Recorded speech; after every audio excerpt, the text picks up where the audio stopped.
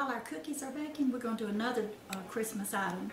We're going to do pretzel, M&Ms, and hugs and kisses. This is what we use right here. The M&M candy, the hugs, and the Hershey Kisses. And then we bought a thing of pretzels. I like the kind that, this is not like the, look at this, Avery, this is shaped differently, but I like the ones that shaped like a little tract, a little square. Mm-hmm. But those work too.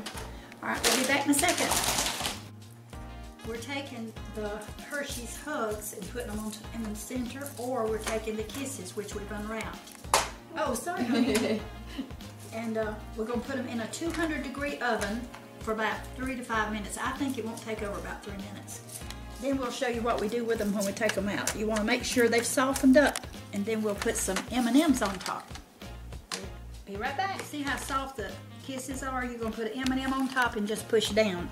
I really would rather have green and red, but the bag that I got was not particularly done for that. This some I had on hand. But when I go back to the store, I will try to get the right colors.